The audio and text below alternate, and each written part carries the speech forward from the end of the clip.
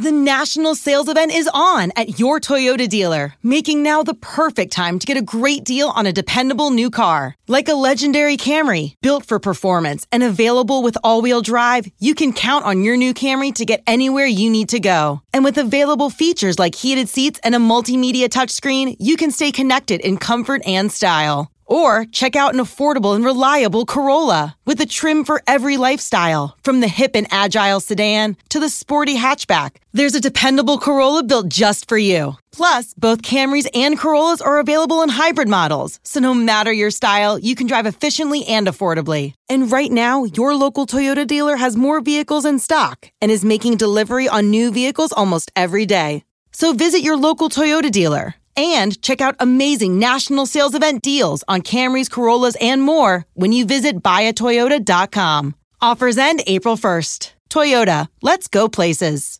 Welcome to Season 2, Episode 91 of Comic Book Nation, the official podcast of comicbook.com. I am your host, Kofi Outlaw, and with me today, I got my regular team of Janelle Wheeler. Hey, everybody. Matthew Aguilar. What up? One of our regular returning guests, Mr. Connor Casey, is with us. What's going on? And for our special segment today, we've pulled one of our elite gamers. Mr. Tanner Deadman is back with us. Hello. We are stacked. Yeah, we're stacked, but not for long. We had the gaming guys. We can only borrow them for so long because there's so much happening on the gaming front right now. But in addition to talking about the Mandalorian Season 2 finale, which we will be doing later in our full spoiler segment, we first had to bring Tanner on to just address something in the world of gaming that happened over the past week, which is the massive kind of release and or failure of Cyberpunk. So, Tanner, we brought you on today just to kind of get a quick rundown of like WTF is happening here with the Cyberpunk game. It came out. It was one of our most anticipated. Just let us know, what is the big controversy and what is the kind of unprecedented thing that is now happening on the Cyberpunk front? So I guess to kind of, a lot happened even before the game came out. There was a lot of controversy. To kind of keep it short, the reviews came out shortly before the game launched, but people found they were only on the PC. That was the only version the game got to be reviewed. The console versions, there were no reviews. No one got early codes for that stuff came out. Then the game came out, and it turns out people didn't get console codes, mostly because the console version is pretty busted. And people that played on the base PS4 and the base Xbox One were not having a very good time at all. You kind of got left behind if you didn't have the next-gen version. So, of course, everyone started, sharing all their bugs on, Twitter, sharing the videos of cars just exploding and people clipping into each other and all the thing you expect from an open world game like that. And then it wasn't funny anymore. People started asking for refunds. And CD Projekt Red put out a statement and said that they wanted you to wait, of course, for them to fix up the game. But if you wanted it, you could ask for a refund. But apparently Sony was not really on board with that in the beginning because I guess they didn't get the memo that people were going to start asking for refunds because people on Xbox didn't have as hard of a time, apparently. But PlayStation, it was hard to get a refund. And people weren't really sure what was going to happen. And then yesterday, on Thursday, the PlayStation just totally removed the game from the PlayStation Store. And you can't even buy the digital version anymore. And they're offering full refunds for everybody if you've purchased the digital, which is pretty unprecedented.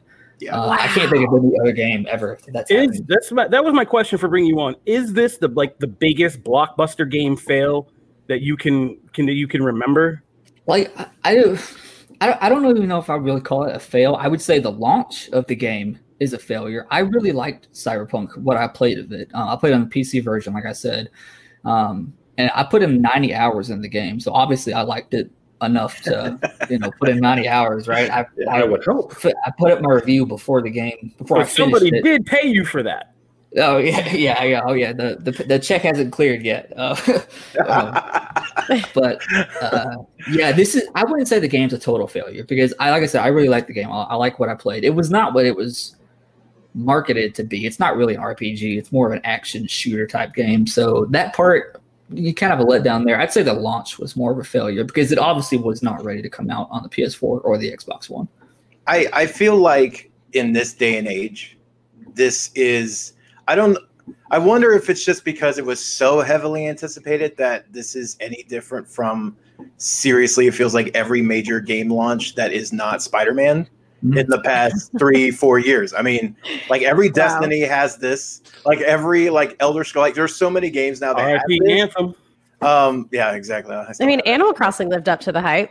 But no, just from most of these, and even Witcher 3 was like this, by the way. Witcher 3 was not busted on previous generations, but if you compare what it is now to what it was when it launched, there were a lot of things worked out. I think it was just the miscommunication between them and saying like, we know that PC and like all the master race people will be like, we know that PC is the big version, that's going to be the ultimate way to play this game. But they communicated over the past few years that like, no, it's going to be the same on current gen at the time. And so for it to be such a huge difference between them, I think is where like most people are outraged. But like, this is pretty normal. So I don't know if you can call it a fail. It's a terrible launch. I almost said something else. It's a terrible launch. But like, I don't know if it's live. Yeah. Well, I think it's normal up until you consider the fact that it got removed from the PlayStation Store. Because, like I said, I can't think of another game. Yeah. That's what sets it apart to me. Because yesterday when this happened, there were 3 games that were trending on Twitter with this. It was Fallout 76, Anthem, and No Man's Sky. And if you look back at those games, all those games had really rough starts, but none of them got pulled from the store. They were all asked for, like, all of them had issues with Sony being requested for refunds. What about Sony never did it have been like, hey, let's remove it from the store, but they were always like, those same ones were like refunds.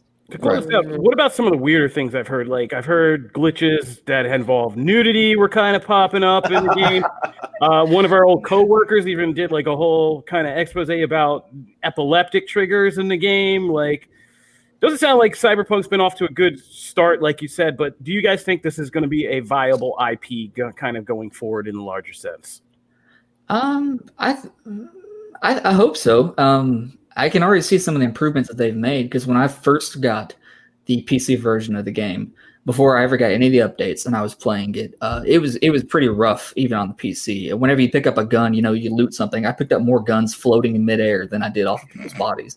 And they fixed that part. And I still had all kinds of problems. I'd be doing a quest and a car would just explode right next to me that I just gotten out of, and everyone just acted like it was normal, and just kept going. So they've already made a lot of improvements with that, and some of those problems have already been fixed. So I think they can keep on making I think they can. And they said that they're going to support it like they did with The Witcher, with free and paid DLC. I hope that it's a viable IP after this, because it is a fun concept. Is if you can just get through it without your game crashing. Tanner, real quick question for you. Kind of big picture thing. CD Projekt Red is known as kind of a darling amongst gaming critics and gamers for what they did with Witcher 3 and previous installments. Does this kind of irrevocably damage their reputation? I think that it probably will for a lot of people. I believe, obviously, we've seen all the reports about crunch going on, behind the scenes, and people having to work long hours. I'm not going to pretend to know exactly what goes on all that, because we're not going to know unless, other than what people have told us. So I think the people that still really like CD Projekt Red are still going to hold that same, hold them to that same standard. I think people are probably a bit more skeptical of them now. A lot of it falls on management, I'm sure, and not just the developers. I feel bad for the developers. I know it's funny to joke about the game and all the bugs and things like that, but I feel bad that whatever crunch was happening it's not going to go away now because the game got pulled from the store. So yeah, I think it's gonna make people skeptical, because it was a long time between The Witcher 3 coming out and Cyberpunk coming out. That's a long wait. Yeah. And I think that's a perfect word, skeptical. Yeah. All right. I do think it'd be interesting to see.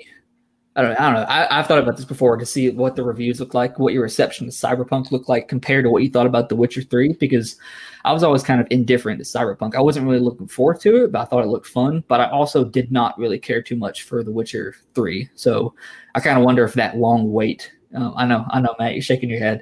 I wonder if that long wait for Cyberpunk maybe kind of made people more hopeful or blinded them to some of the problems with the game. But I don't know. That's just what I can say from my opinion of it, from not caring for The Witcher 3. All right. Well, that does it for our Cyberpunk breakdown. We leave it to you guys to kind of figure out what you want to do there. And with all this, if you got next gen, it sounds like you're A-okay. But if you're still on the current gen, you maybe want to wait. So, Tanner, thanks a lot for stopping by. We're going to let you go because, like I said, you gaming guys are never, ever done with your jobs. But thank you for covering all that and going through that experience for us. And Absolutely. we hope you don't start looking at the world like a place where cars will just start exploding randomly around you. Hope my 90 hours helps someone make a good decision about the game. Thanks, Tanner. All right. Thank you, guys. All right. So moving right along, we're going to be talking comics next before we get into a little wrestling breakdown and that big Mando season finale spoilers discussion at the end. For all of you people who have not been able to watch it yet, we want to kind of save that to the end. So moving right along into comics this week, we had a DC pick and we had a Marvel pick. What's that? I keep things equal. Yeah, Matt keeps it equal. He tries to keep this show balanced for you, the fans. So let's start with DC because we'll just go alphabetical order.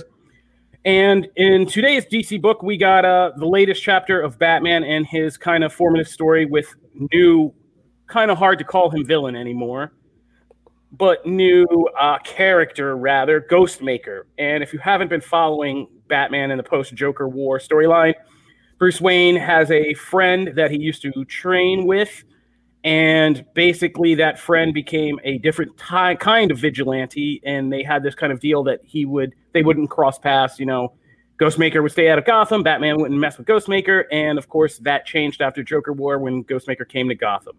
So Batman 105 is kind of the climactic chapter of that story. And we're going to talk full spoilers because we're just going to get right to the heart of this discussion. So full spoilers for this Batman issue. Basically, the story is resolved in the sense that Ghostmaker puts Batman through this kind of Punisher Daredevil style test to see if he can really hold up his values as a crime fighter and not killing and doing all this stuff. Batman does, of course, and it ends with the kind of strange surprise twist of Batman deciding he's getting too old for this ish, like Danny Glover in Lethal Weapon. And, he's going to share the responsibility of protecting Gotham with Ghostmaker, his old friend. So now Gotham essentially has two Batmans, like, Batman and then Batman's kind of ninja-esque official sanctioned partner in this.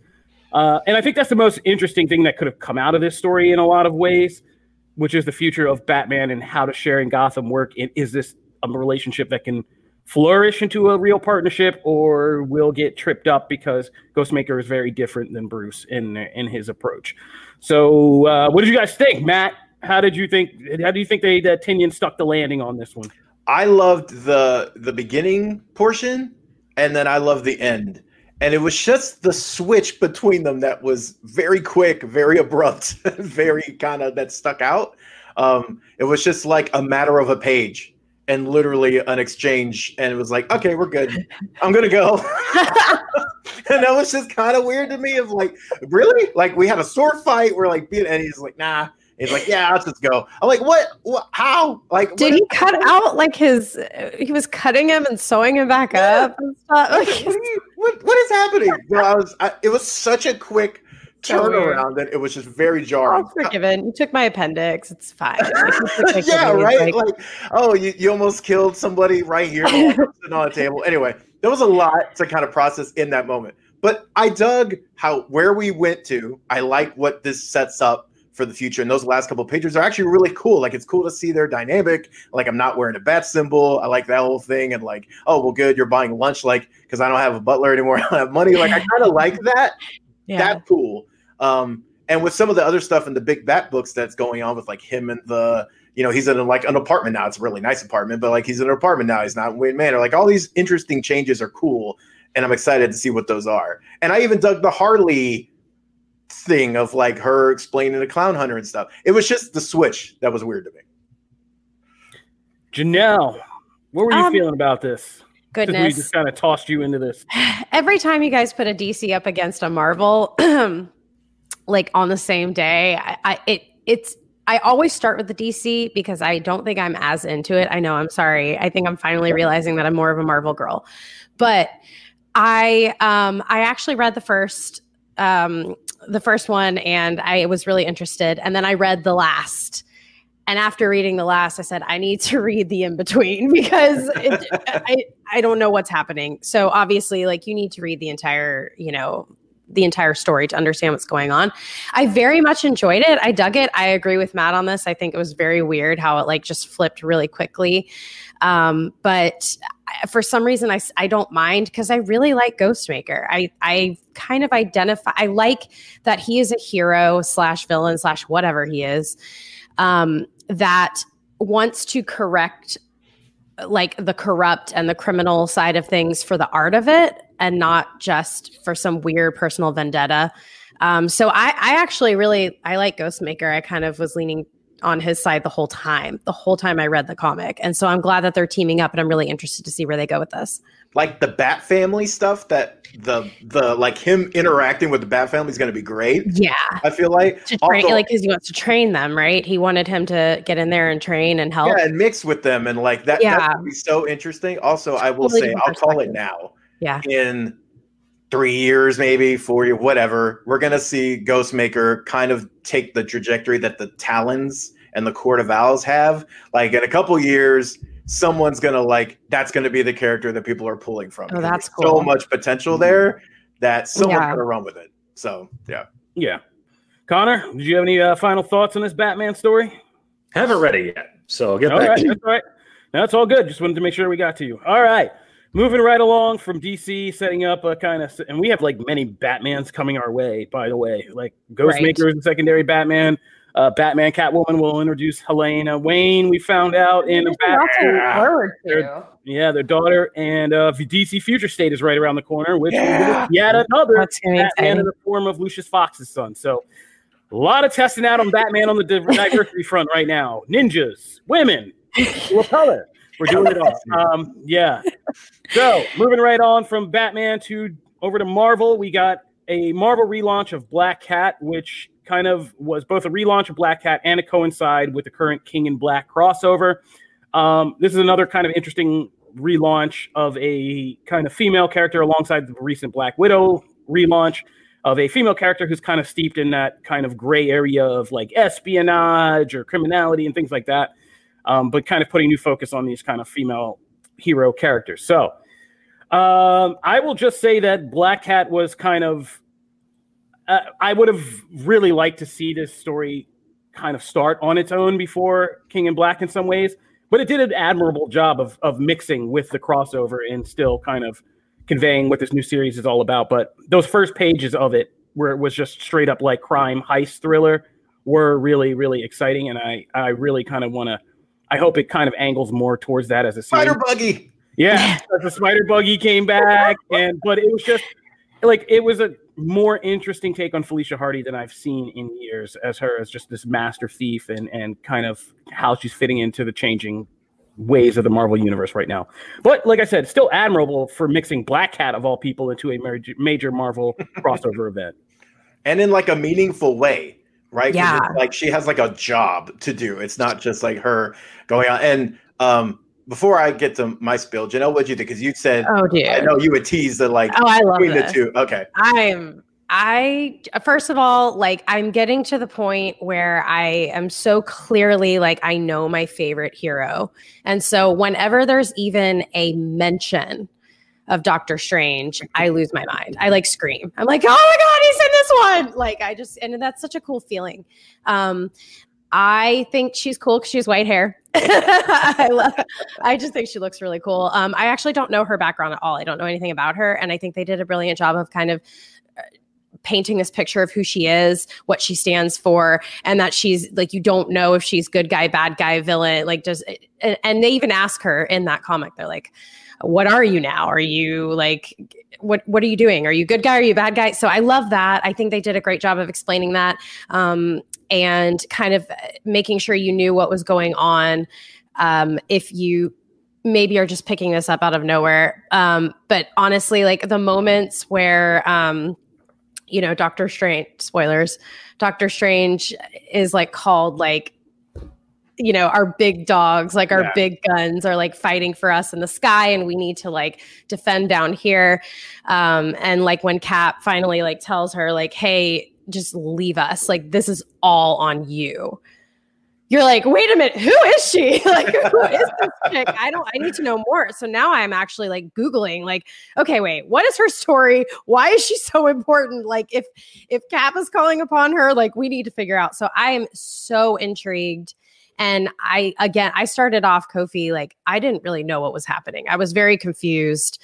Like, she's underground, like what she's chasing after. So I kind of understood what was going on, but because I didn't know that she steals things and that's her spiel, I was so confused. But they got right into her story quickly and they painted that picture and I caught on really fast. And I think that's really important if anyone's trying to read a comic that they might not know the background of. I was really excited about this one. I'm so happy about that, by the way.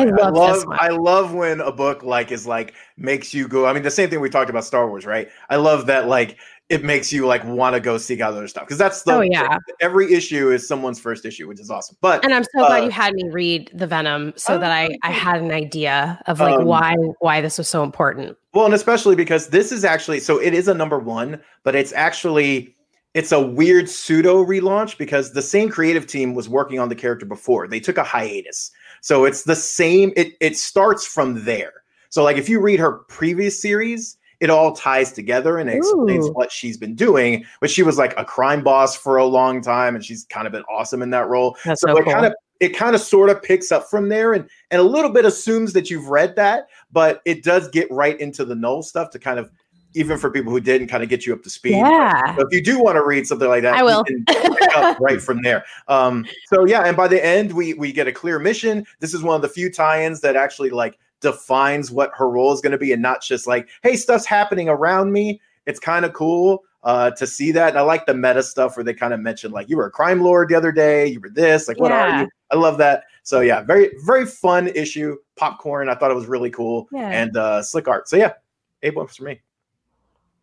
All right. That's our comics this week. We got big things happening on the Batman and the Marvel front when King in Black, all in all, I got to say, continues to seem to be Marvel's best crossover of the year. Those Venom crossovers are killing it. Yeah, you guys should check that out if you haven't. All right, we're going to take a quick break, but when we come back, we got to do a preview of what's going on in WWE. Plus, we're going to get into everything that just happened in the Mandalorian Season 2 finale. All right, so stay tuned.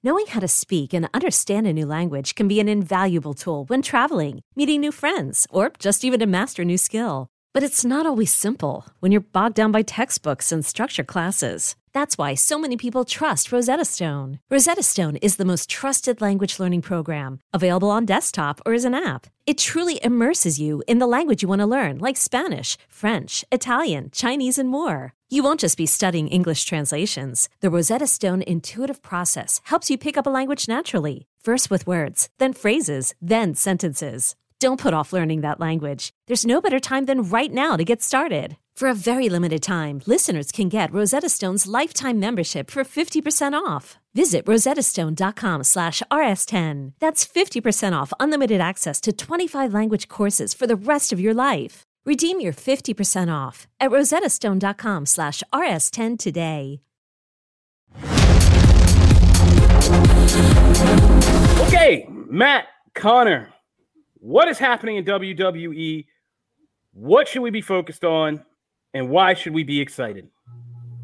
Well, we're not going to talk about TLC this weekend, Kofi, because it's got really only 2 matches worth talking about. They're both going to be a lot of fun. Check them out just for those. Those are the 2 tables, ladders, and chairs matches. Matthew, what we are going to talk about is that Monday Night Raw had its lowest rating ever in terms of viewership and actually in the target demographic lost to AEW, something that we have never seen. It posted a 0.41. AEW beat that with its last 2 weeks, which begs the question, as people have been speculating, do we see something drastic at TLC in response to this to try and stir up some excitement?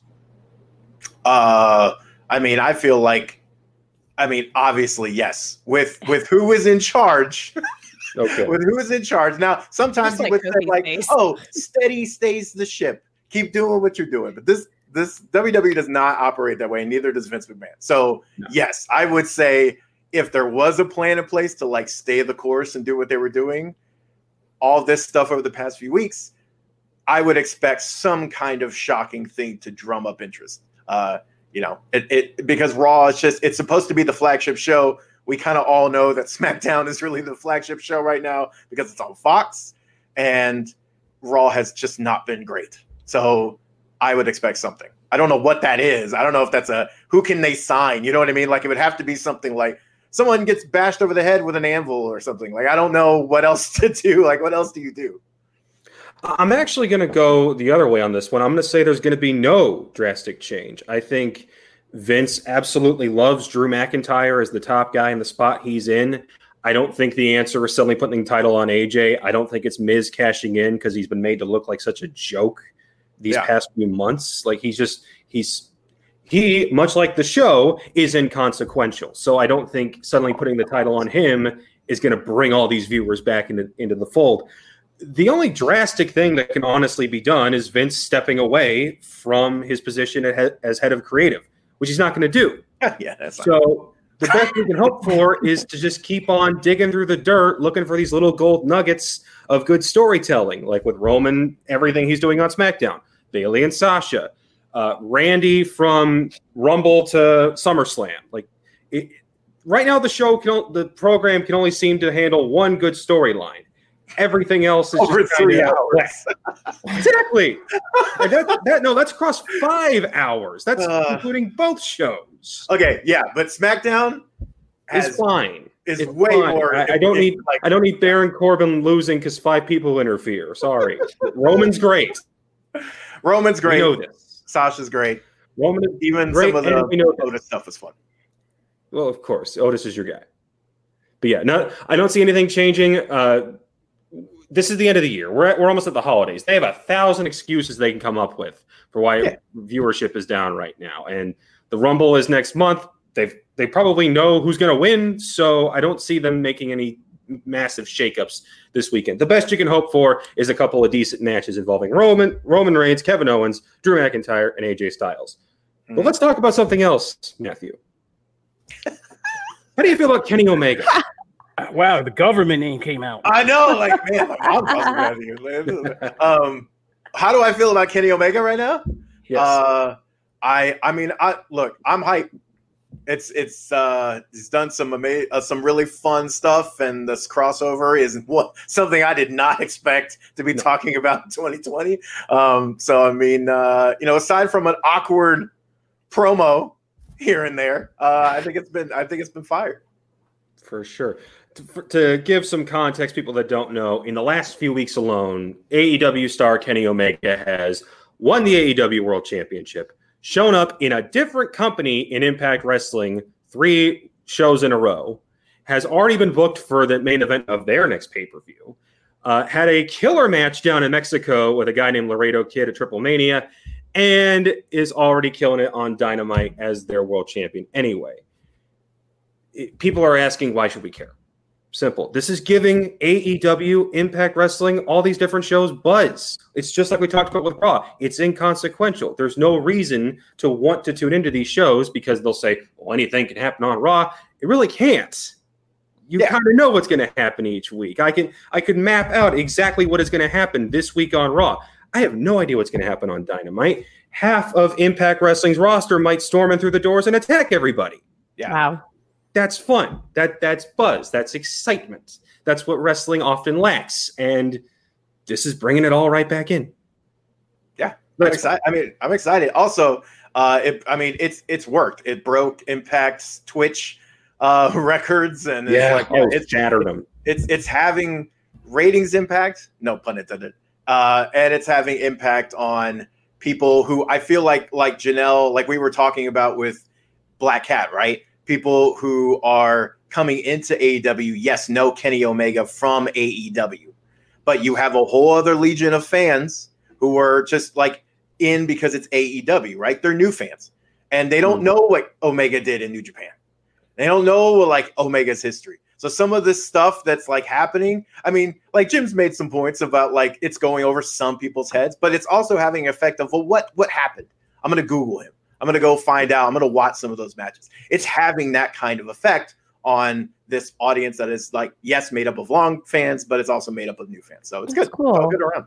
Yeah. To tie a big old bow on this thing, guys, think of it like this. Take one of the best wrestlers in the world, have him become Thanos, and have the Infinity Gems be world championships in different companies. That's what we're dealing with right now. Wow. Okay, that's sick. That's all you have to say, man. That's amazing.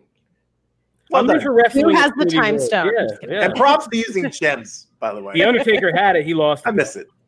Miss gems. Anyway, so yeah, that's wrestling. All right. Thanks, guys. I mean, you had me at Wrestling Infinity Wars. All right. So moving right along from wrestling over to the world of Star Wars, we got to talk about this Mandalorian Season 2 finale. Crazy. So we're going to be talking about Mando Season 2 finale. Obviously, there are going to be massive spoilers. We've put it at the end.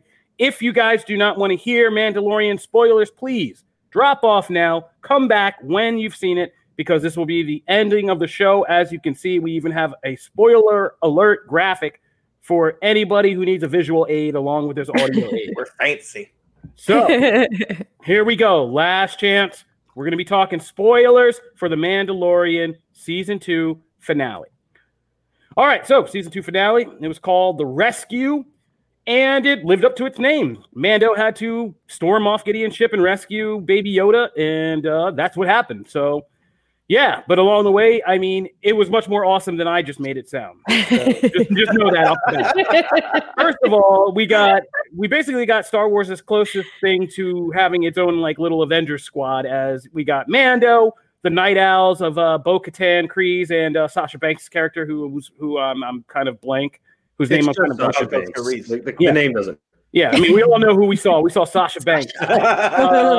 Fennec Shand, Ming-Na Wen's Fennec Shand, Boba Fett, and Mando, and they all kind of stormed the ship, and Cara Dune, and man, that was awesome in its own right? Yeah, like awesome. Just seeing a squad of Star Wars heavy hitters kind of team up and go on a mission was plenty awesome for a finale.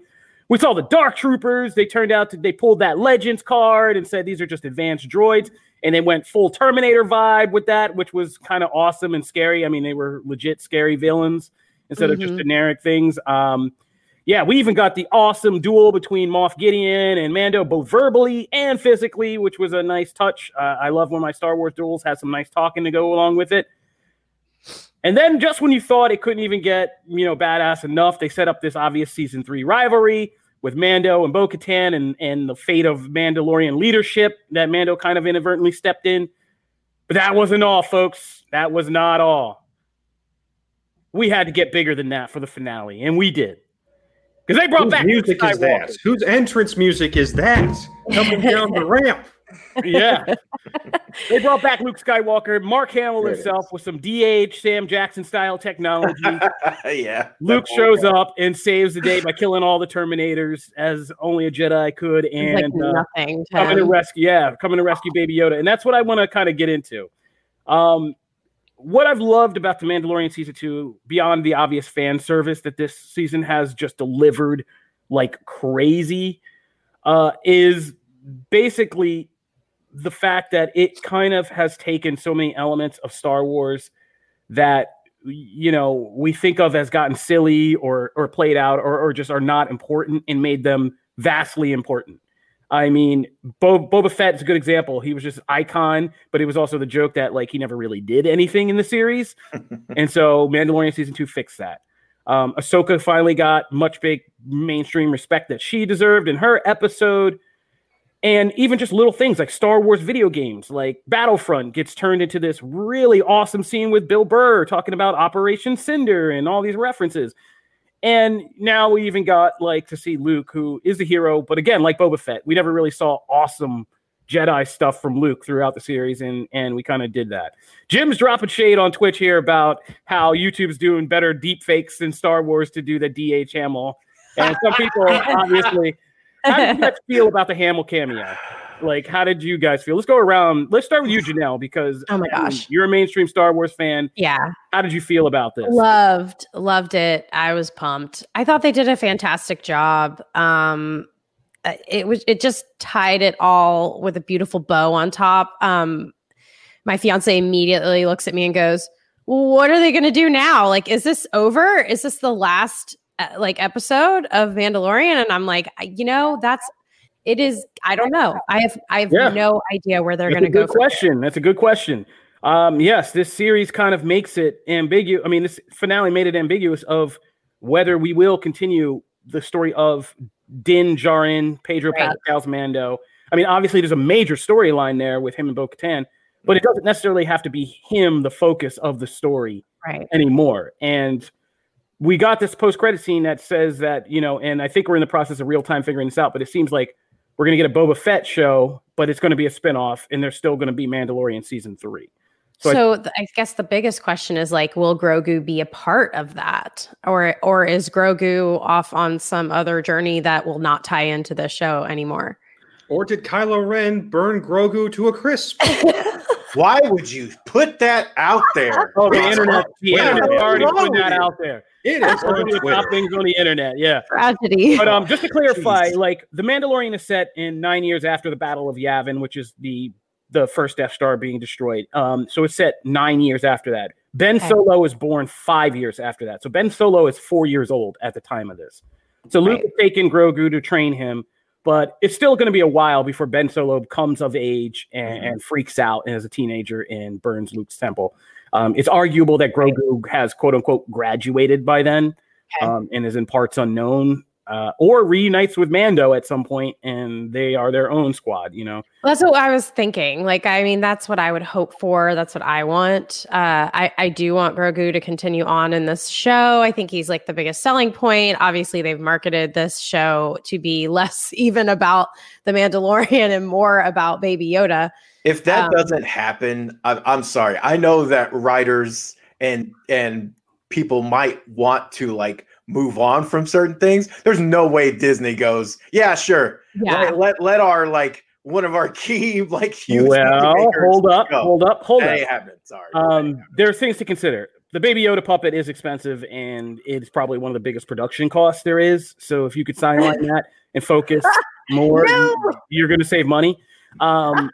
Baby Yoda doesn't have to disappear from the franchise. There's already big rumors that this Bad Batch show that we're seeing is going to somehow involve maybe Baby Yoda's story about them possibly being involved with the elite squad that helped him get off of Coruscant during Revenge of the Sith. So there's a possibility we could get animated, aka much cheaper to produce Baby Yoda in a major Star Wars project coming up.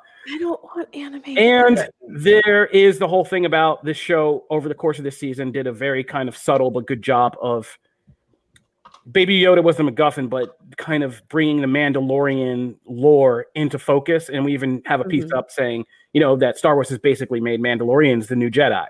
To a degree. Yeah. To a degree. I mean, in the terms of putting them in the center of the franchise, deepening the mythology, drawing in all these characters so it fleshes out the mythology and kind of dealing with them, their whole thing and what happened after the Empire has now become a very big part of this franchise where before the show, people didn't know crap about Mandalorians. And so, agreed. It's one of those Michael Jordan things. Like no one's ever going to replace a Jedi with a lightsaber. You know what I mean? Like But that's the other thing that the show demonstrates really well is this episode kind of one of the things I liked about the finale is that it showed you basically that, what it is like for other Star Wars players to exist in this world because and it makes things scary. Like I said, it transforms things. Droids are silly. You kind of watch the prequels and the droids are comedic, and you don't ever really feel like, oh man, they're gonna get the Jedi because it doesn't feel like that's a challenge.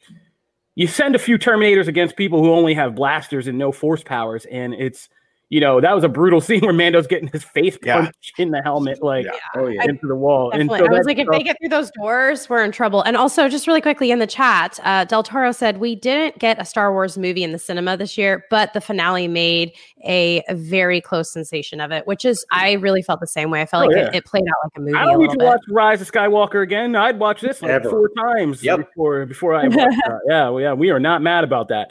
So taking the Jedi away and kind of and then bringing them back shows it makes the reverence for a Jedi more than just the gimmicky lightsabers and the moves. You actually felt the power of that. Dude, his last kill with the Force, Force crush. It was so intense. They gave let's just shout out to Star Wars. Every Skywalker needs a hallway scene. If Leia doesn't get one, I'm gonna be really angry. Now that we're just doing these hallway scenes, Daredevil style, like a tradition, I love all the comparisons from this to Vader at Rogue One. Like, even the way some of the shots were similar. It was just fantastic.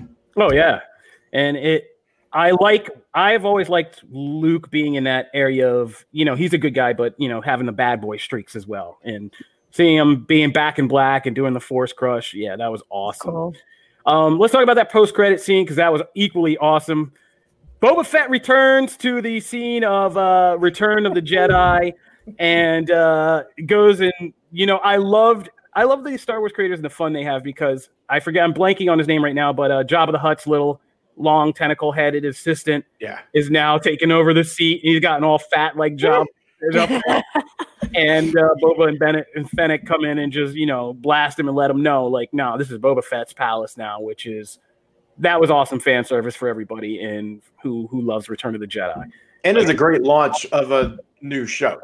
Oh, that's how you backdoor pilot. Kill everybody, set up shop, stop, drop, shut them down, open up shop, get your own spinoff. I think that's how the song goes.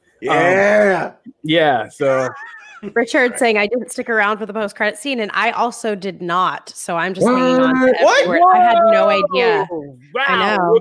We were really good with the spoilers. Marvel trained us for this, guys. Come on. Always got to stick around. I mean, you got to look at that concept art at least. Yeah. I saw there was more time left. I was like, what is happening here? And I stick around after credits for cooking shows. That's the first thing I'm going to do after this. Oh my gosh. You just like those cooking show bloopers. Wow. Oh man. Wow. So, I mean, all in all, it's just hard because the Mandalorian season 2 is quickly rising to be like my personal best of Star Wars content as a whole kind of thing, as a whole set. Because we were worried along the way that it was just being kind of fan service and we were worried about whether they would stick a landing, but man, did they ever. In that scene, Pedro Pascal really did his thing this season. That final scene of between him and Baby Yoda, it's a puppet. Doesn't say a word. I was teary-eyed. He doesn't say a word, and it's just like had me in a puddle. Like cry. Yeah. And just Pedro Pascal, and just that last scene of him between him and a puppet. Again, everybody who's done this acting with Baby Yoda, you guys deserve some Emmys because you are making us just get all the feels off of that. And that was pretty crazy. That was awesome. So I have no complaints about. The only thing I have a complaint about the Mandalorian season 2 is I need to know what happens with this experiment and the Snoke of it all. I just need to know about Gideon's experiments and what he's doing with Baby Yoda blood. And like I said, the Snoke of it all, and fix some of this crap from Rise of the Skywalker. And get better deepfake technology, or bring in Sebastian Stan. One of the two. Let's talk about that because was I the only one? First of all, funny story. So I get up in the middle of the night to watch these to do the help us get some content for the morning and comic book. And right when Luke came off the elevator and was about to pull his hood, my son woke up screaming for me. And I almost left him in nightmare land for a second because I was like, I got to see this. But he started really freaking out, and I was like, okay. And he was having nightmares, and so he wouldn't let me leave for the rest of the night. So I had to lay in a bed staring at the ceiling with this kid on me, wondering who is this? What am I about to see? Freaking out. But that's my whole bid for contraception right there. You should think long and hard before you make these decisions in life. But in all seriousness, So I had to really draw out that moment as long as possible. It was hours before I could come back and figure out that this was Luke and really take in the whole epicness of it all. But great payoff. I am not mad at the Mandalorian season 2 in a very dry year of content. This has been a kind of shining spot for me. Yeah. Also made me look forward to every single one of those spinoff rumors. And all the announcements, right? Rangers. I'm stoked for Rangers. I'm stoked for Rangers. I'm stoked for Boba Fett. I'm stoked for season 3. I'm stoked to see wherever Bill Burr pops up next in Star Wars. I'm stoked for all of it. So Woo! It's good to end on a good high this year with Star Wars. So good things, and all those people who made season 2. First of all, Emmys. Second of all, just let them do Star Wars, please. Yeah.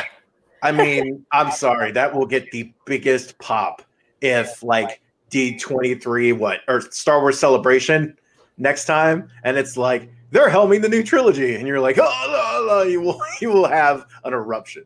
Yeah, mark out won't cover it. The term will not cover how we will react. So congratulations to everybody who worked on the Mandalorian season 2. Thank you. This was awesome. Great. Star Wars is awesome again. So that'll do it for this episode of Comic Book Nation. And unless, Matt, you had anything in our rundown you wanted to mention real quick? Oh, yeah. So starting a new quick little thing here on the show of instead of me just running down like 89 books and half of them you'll never read, just because there's so much out there, I'm going to kind of slice it down to like 2 or 3 picks for the week. So this week, just to make it really quick, We Live. I always talk about certain books. Far Sector's one, Once and Future, which we'll get to in a minute here, of books that you need to check out that might not have as much buzz, but you definitely need to check them out. We Live from Aftershock is one of those books. It's fantastic. It's only on issue 3, so you don't have to jump on very far. It's in stores this week. Also, Once and Future number 14. Seriously, this book has every as we talk about Star Wars lore, there's so much. If you're a nerd for like King Arthur and all of the things that come with those legends and myths, this book, just like we had the Green Knight in this issue, and they do the whole thing based on that fable, and it's just really awesome. So definitely check that out this week. And then, of course, because we had the chance to talk to Carla Pacheco all about Spider-Woman on a previous episode of the podcast, Volume 1 of Spider-Woman is out in stores. So definitely, if you want to check that out, you can do it all in one handy place. So that's comics. All right. Thank you, Matt. That'll do it for this episode of Comic Book Nation. We want to thank you guys for tuning in. As always, we put up new episodes every Friday on comicbook.com or your favorite podcast platforms, including Apple Podcast, iHeartRadio, Stitcher, and Spotify. You can also tell your smart home devices to fire up Comic Book Nation podcast and get them playing for you. We will hope you follow us at the Comic Book Nation, at Comic Book Nation Twitter account. If you just want to shout us out, we're always at the hashtag Comic Book Nation, and you can find me at Kofi Outlaw. You can find me at Matt Aguilar CB. You can find me at Janelle Wheeler on Twitch and all the socials. And you can find me at Connor Casey _CB. If you love the show, go on Apple Podcasts, leave us a 5-star review so that when COVID is over and we can get back in our office, we can send you a free t-shirt. So let's get those in now because they're making that vaccine. We're coming to the end. So let's get all those 5-star reviews we can in so we can make Jim work for those shirts. Otherwise, that'll do it for this episode. Thank you, guys. Hope you're enjoying everything The Mandalorian is putting on your plate. And we hope you have happy holidays if we don't see some of you again. But we'll be here for at least another episode, I think, before Christmas. Oh, yay. So, see you guys next time. Peace. Deuces. Bye, guys. Later.